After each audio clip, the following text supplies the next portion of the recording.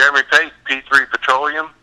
Outstanding. Thank you for joining the program here today. We wanted to talk a little bit about some enhanced oil recovery. I'm pretty familiar with it up in the Bakken where I'm headquartered out of, but you're out of Houston, so I'm just excited as can be to find out what's going down in Houston in the enhanced oil recovery market, because it's booming up here in the Bakken. We've got EERC, the Energy Environmental Research Center, that's working with a lot of industry folk trying to advance the oil recovery.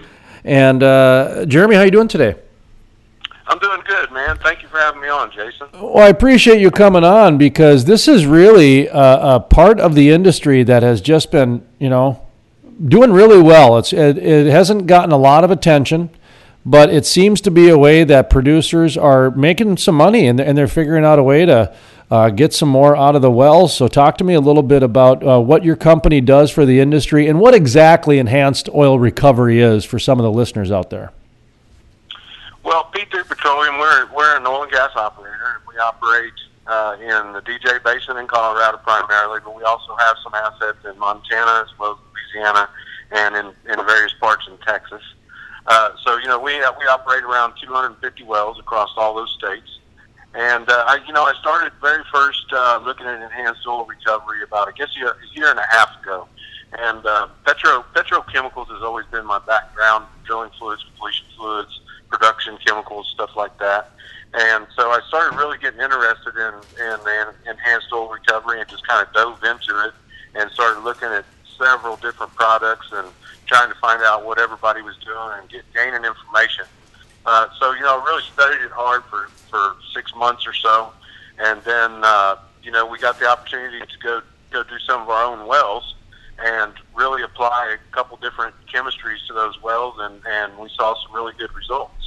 And so then we attacked, we're kind of in evaluation phase right now. We've treated 10 wells, and all of those wells are doing very well. They've all increased production, and some better than others. And I think we've kind of identified one product that we really are comfortable with and we've seen the most results out of, and that's probably going to be our direction going forward. How would you describe enhanced oil recovery for the average person out there? It's a little bit different than just regular oil production. Yeah, so enhanced oil recovery is going to be it's a secondary stimulation application.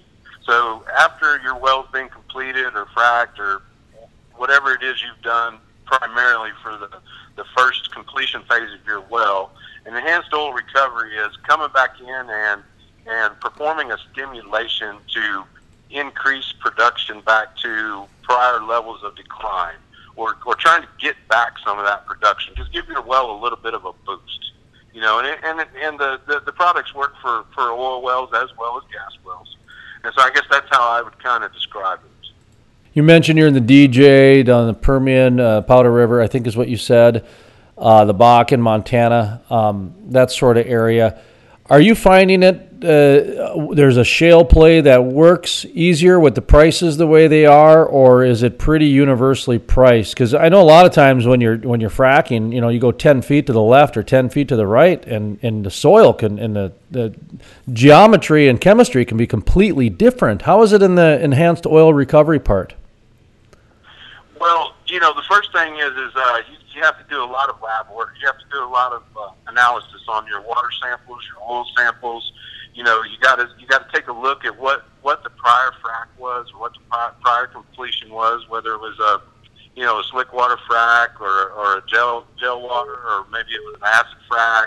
So you need to do a little bit of study, and it's not like shooting fish in the barrel. Oh, we're just going to go out here and pump this down hole, and it's going to bring us back more oil. So you kind of got to do some studying on it, and figure out, if what you're pumping down the hole is compatible with your formation and your reservoir. And then, you kind of take approach of, okay, now, I've tried a couple different products. There's some out there that are acid replacements, more along the lines of just perf cleanouts. And we used some of those products, and we had success with those. But the the real barn burner product was a product called CS52, and we got that from a vendor of ours, and it's a little bit. It's more like it's really more like a refrac almost. Like you really go in and you find out what the radius of your initial frac was, your frac radius there, and then you try to almost like flush the reservoir with a surfactant. And it's a nano surfactant, and so what we do is we have the rock data analyzed to find out what your pore throats are or your permeability in that rock, and then we try to have the nano surfactant designed to be smaller than the pore throats in the rock. And so what we want to do is coat the rock with this surfactant, and when we do that, it unlocks more hydrocarbons in other parts of the reservoir. So what you're essentially trying to do is just really create more connectivity with parts of the reservoir that you haven't been able to reach.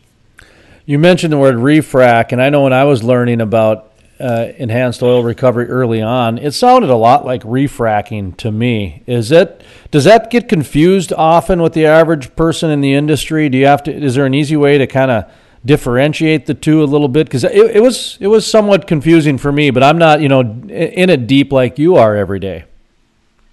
Yeah, I mean it can be. Sometimes the way I have to describe it to somebody is maybe that's not as well versed in it as I am or you are, or as a refrac. It is a post-secondary stimulation is the actual what I would term it. And but the difference is you're not you already have your fractures in place. Your perforations, your pipes downhole, you've already come in and shattered your rock previously.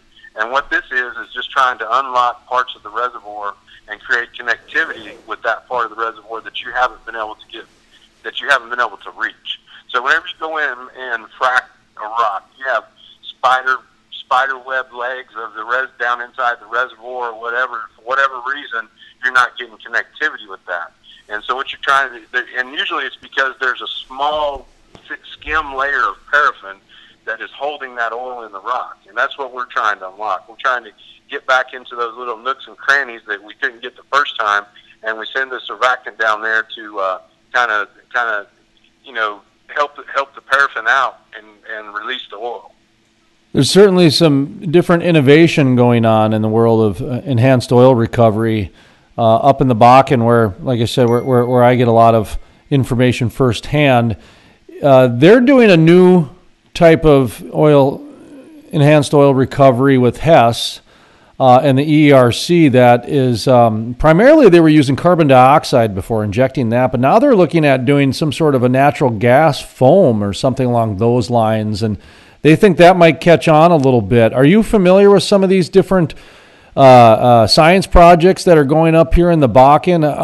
And what type of, are you guys using carbon or natural gas foam? How is it that you guys are doing that? Well, I'm somewhat familiar with what's going on up in other places with EOR. Actually, the acid treatments and CO2 huff and puff treatments, those things have been around for many years. So those are all, I would term those all part of enhanced oil recovery as well. Now, as of today, I don't think anybody really does because those things have been around. So it's just an acid job or a CO2 job.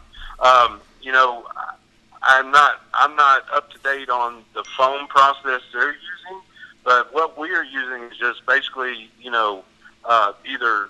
either just regular water, or we use a sodium chloride brine, a cut brine fluid, and then we treat that. We use, a surfactant called CS52, and we treat that water with anywhere from 10 to 15 gallons per thousand, and then we pump it down hole.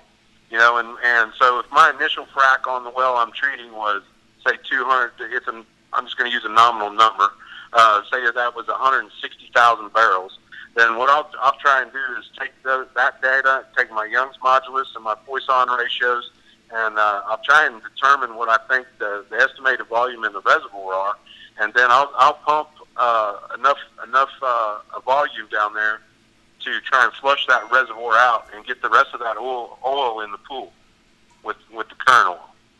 So that's kind of the process. This is kind of something I just came up with on the fly, through trial and error. and trying a few different products, and it's what's been successful for myself and P3.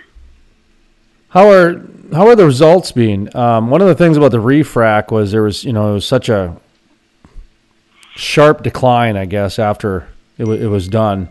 But like you said, it was a secondary way to come in and get some of the oil out of there that was still there. What type of results are you guys getting on these? Are they long lasting? Are they quick? And then you got to go to another one. Talk to me a little bit about that. Yeah, so far right now everything is holding firm. Okay. What we've seen, we've tried some of the products that are acid replacements that are more along the line of perf cleanouts, and with those products we saw anywhere from double, the initial, double what the production was previously. So if it was a 5 barrel a day well, that well would increase to 10 barrels a day, and they're all hanging in there. Now, some of the wells that we've treated with the CS52 product, the surfactant I've explained pretty thoroughly, those wells, we have big upside on those, and those are all hanging in there. I used it on a well that was had dropped down to be depleted all the way down to 2 barrels a day, and that well has been making 15 barrels a day for the last 4 months. And I have probably 3 or 4 other wells that are very similar to that one that we treated with CS152 as well.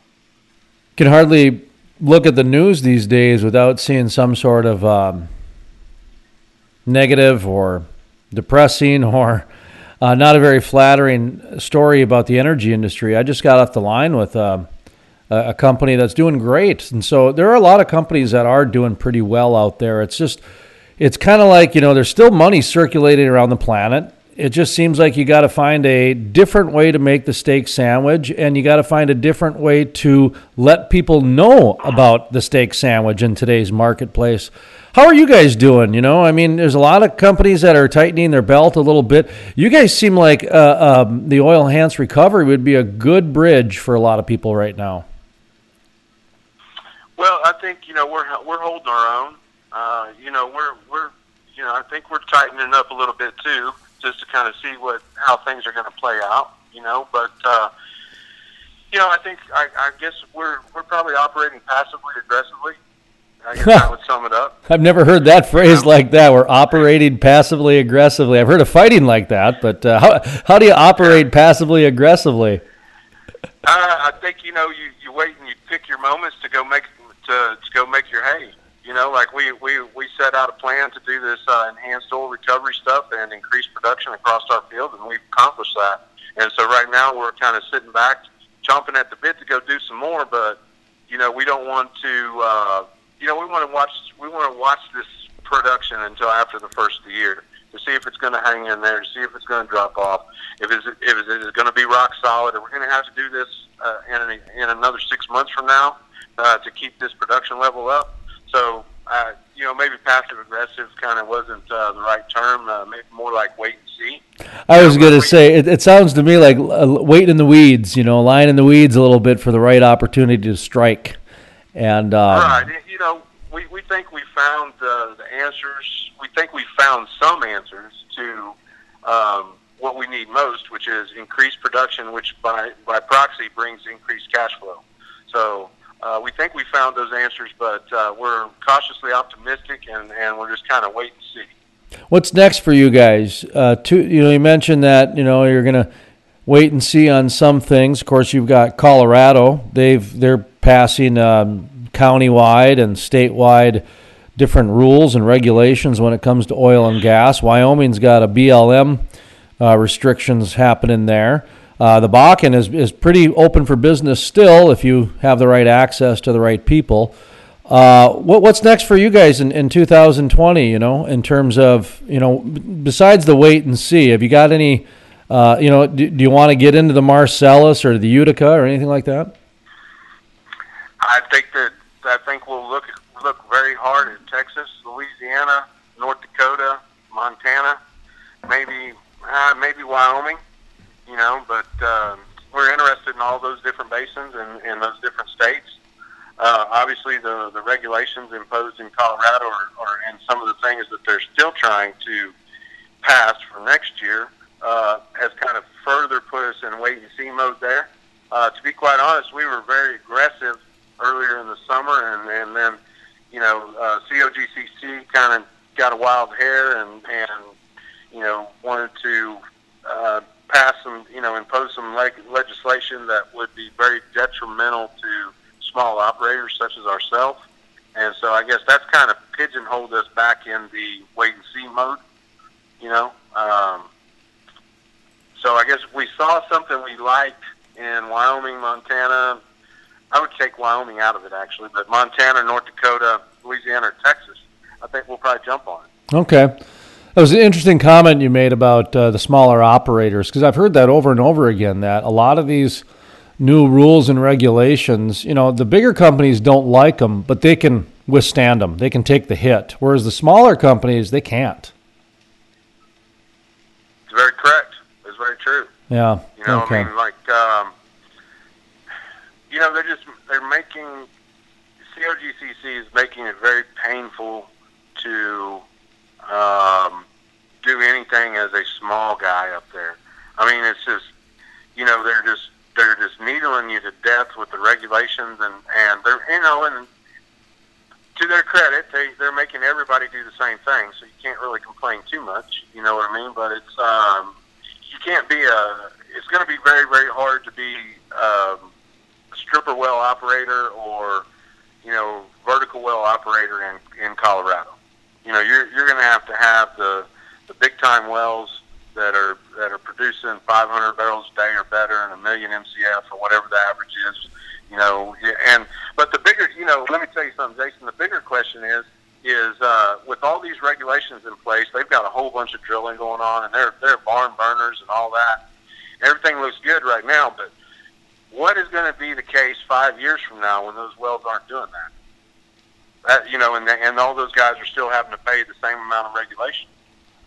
I don't even. Yeah, I know, and I'll even go a step further. I think in 2 years it's going to be just problematic because, you and I could probably, just off the top of our head, name enough layoff stories that have happened in the last few months to reach over a couple thousand people. That's, I feel pretty confident that I could do that just off the top of my head.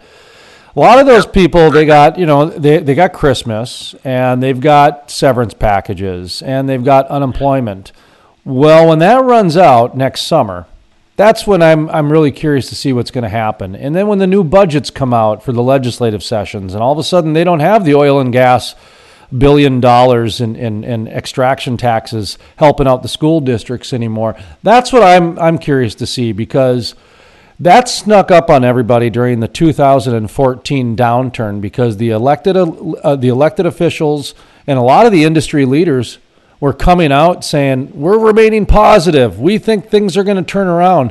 And they were really wrong. They were very wrong to, in my opinion, they were very wrong to give people false hope as long as they did. They should have came out and said, hey, this will be a 2-3 year deal. And the way the energy industry works is they shut off the spigots for people. A lot of people, this was their first go around in the energy industry. They didn't know that.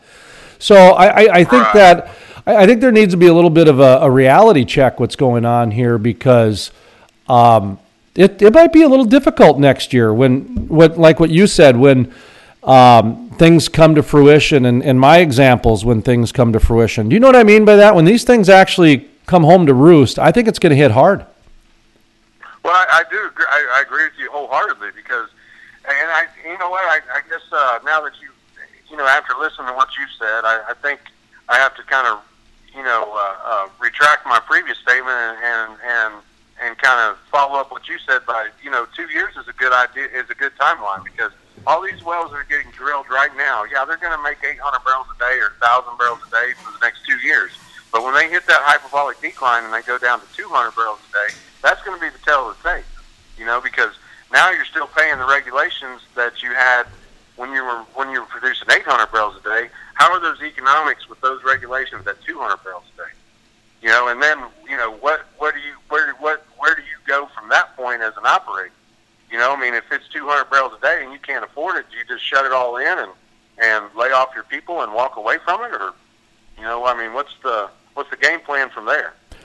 The only thing I've seen is more taxes. That's all I've seen coming out from the elected officials is they're going to solve this problem by taxing more people. And that's even a little bit of a ruse too, because we just spent 5-10 years bashing the 1%. So the average person thinks that if we're going to raise taxes, it's going to be on the rich, when they don't understand it's going to be on you.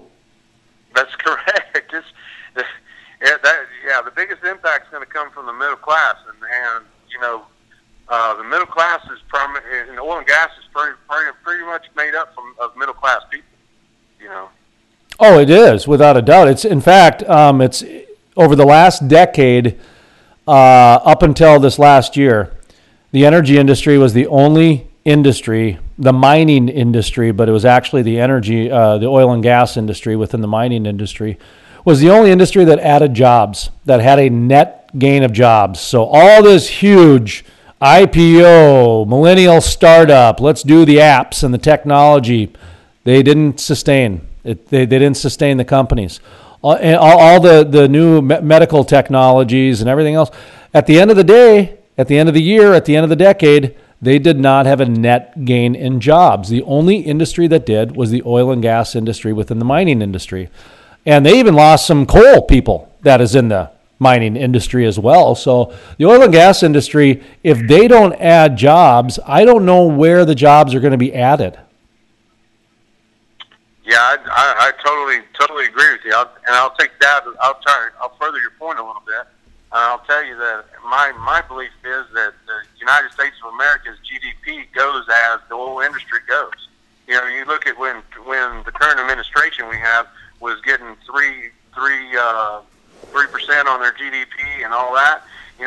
Oil and gas was good. That was about a year and a half ago, and everybody was great. Oil and gas was up. GDP for the country was good. Next thing you know, oil and gas starts kind of going down a little bit. There's a lot of bankruptcies, mergers going on. Look at the GDP now. It's still above 2, but it's not the record levels that we were at, 18 months ago.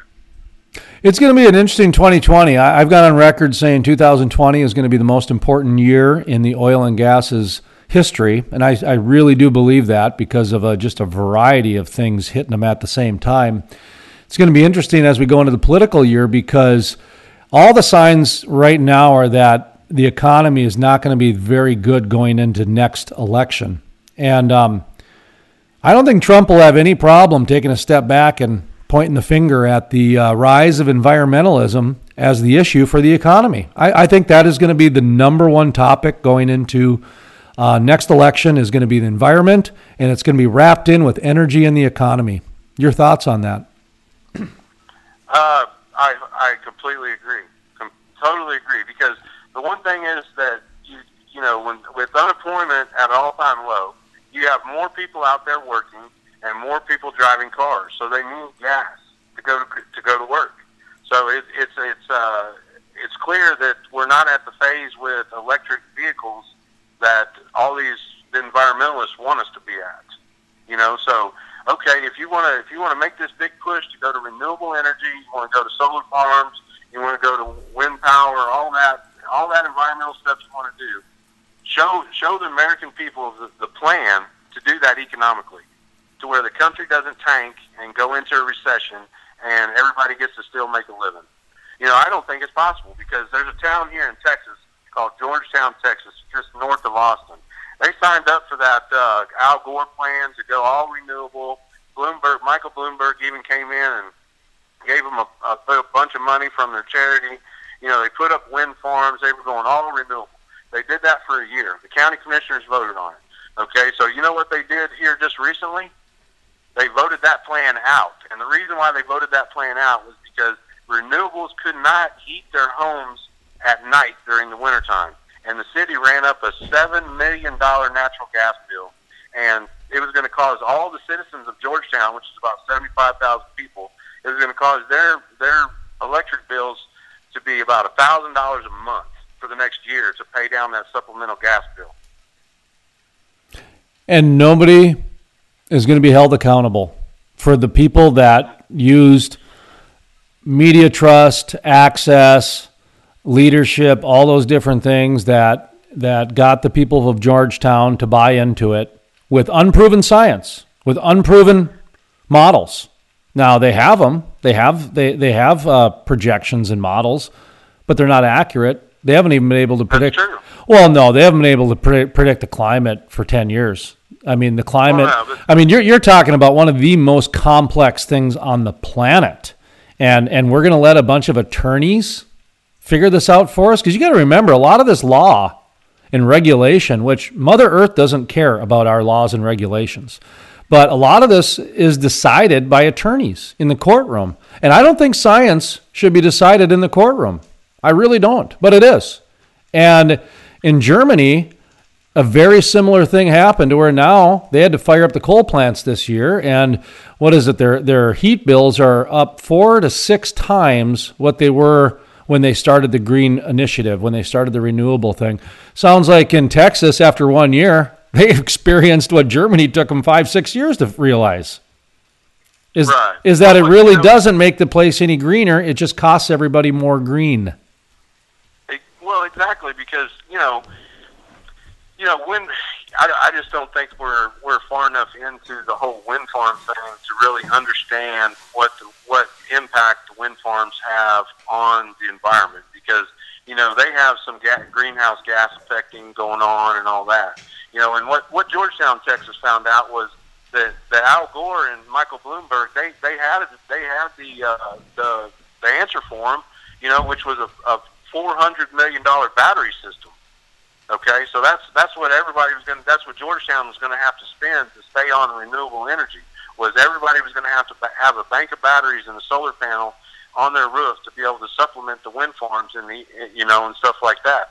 And there is no economical answer to renewable energy right now. Not on a large scale. I've said for years that, in my opinion, farmers were more advanced with wind energy more efficient when they were able to get water and power their pole barn and that sort of thing, because that's really all they needed. And you know what? It worked just fine with that one windmill they had on their farm.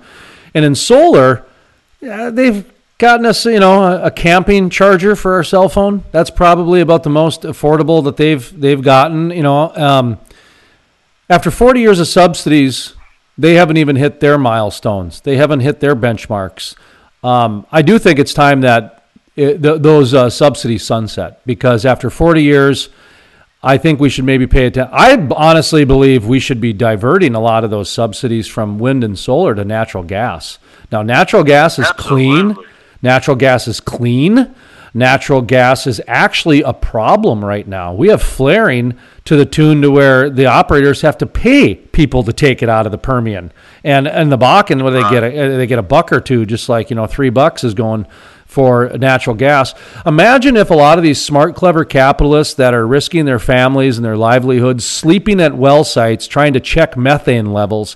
Imagine if they got a $50,000, $100,000 injection of cash. Oh my word, we might be able to find some new way to make plastic that is super plastic, and everybody can have a pool in their backyard for $1,500, and we no longer need plastic bags and straws. And I'm serious. Down in the Permian, I talked to a guy 3 years ago that was trying to figure out a way to take natural gas and make water out of it for greenhouses. Now, I have no idea how he's going to do it, but good for him. Give that guy some money. Let's see if he can do it, because the solar guy, like I said, the best they can do is they can give me a cell phone charger for when I go camping. But until they can figure out batteries, how to make them a terawatt of storage, it ain't going to happen. It's just not happening. Anyway, sorry, I got on my soapbox there. Yeah, no worries. Very good point, though, Jason. Very good point. So what's next for you guys? You're looking at, you're gonna hold steady. You're gonna kind of lay in the weeds a little bit, but use this opportunity. Give yourself a plug out there if you're looking for any new business anywhere. If you're looking to, get some partners, kind of give yourself a little bit of a plug or a commercial. We appreciate you coming on and sharing your information with us. Yeah, so I'm very, very passionate about enhanced oil recovery, and that from a personal standpoint. And so anybody that wants to know about enhanced oil recovery is more than welcome to reach out to me on LinkedIn and send me a connection request and ask questions there and what have you. I really, I've been in this industry for 22 years. I've basically grown up in the industry, came into the industry straight out of college, and you know, so I just want everybody in this industry to be successful, and you know, I don't view any other oil and gas company or service company as any competitor. And if there's, you know, enhanced oil recovery, you know, I just read an article the other day about how Eagle Ford wells that were drilled in 2014 are just now paying out, but they're only averaging like 100 barrels a day, you know, across the whole basin. You know, so if there's people out there in the Eagle Ford that want to take a look at what I'm doing and what we're doing at P3 as far as enhanced oil recovery, hit me up on LinkedIn and let's all talk about it, man. Because you know, this whole the economics of shale plays are a really hot seat question, and whether they pay out or not. Well, look, man, this might be a way that you know, we can make the industry start thriving again. And I just really believe that enhanced oil recovery has to be a part of the future, the new future for oil and gas in general.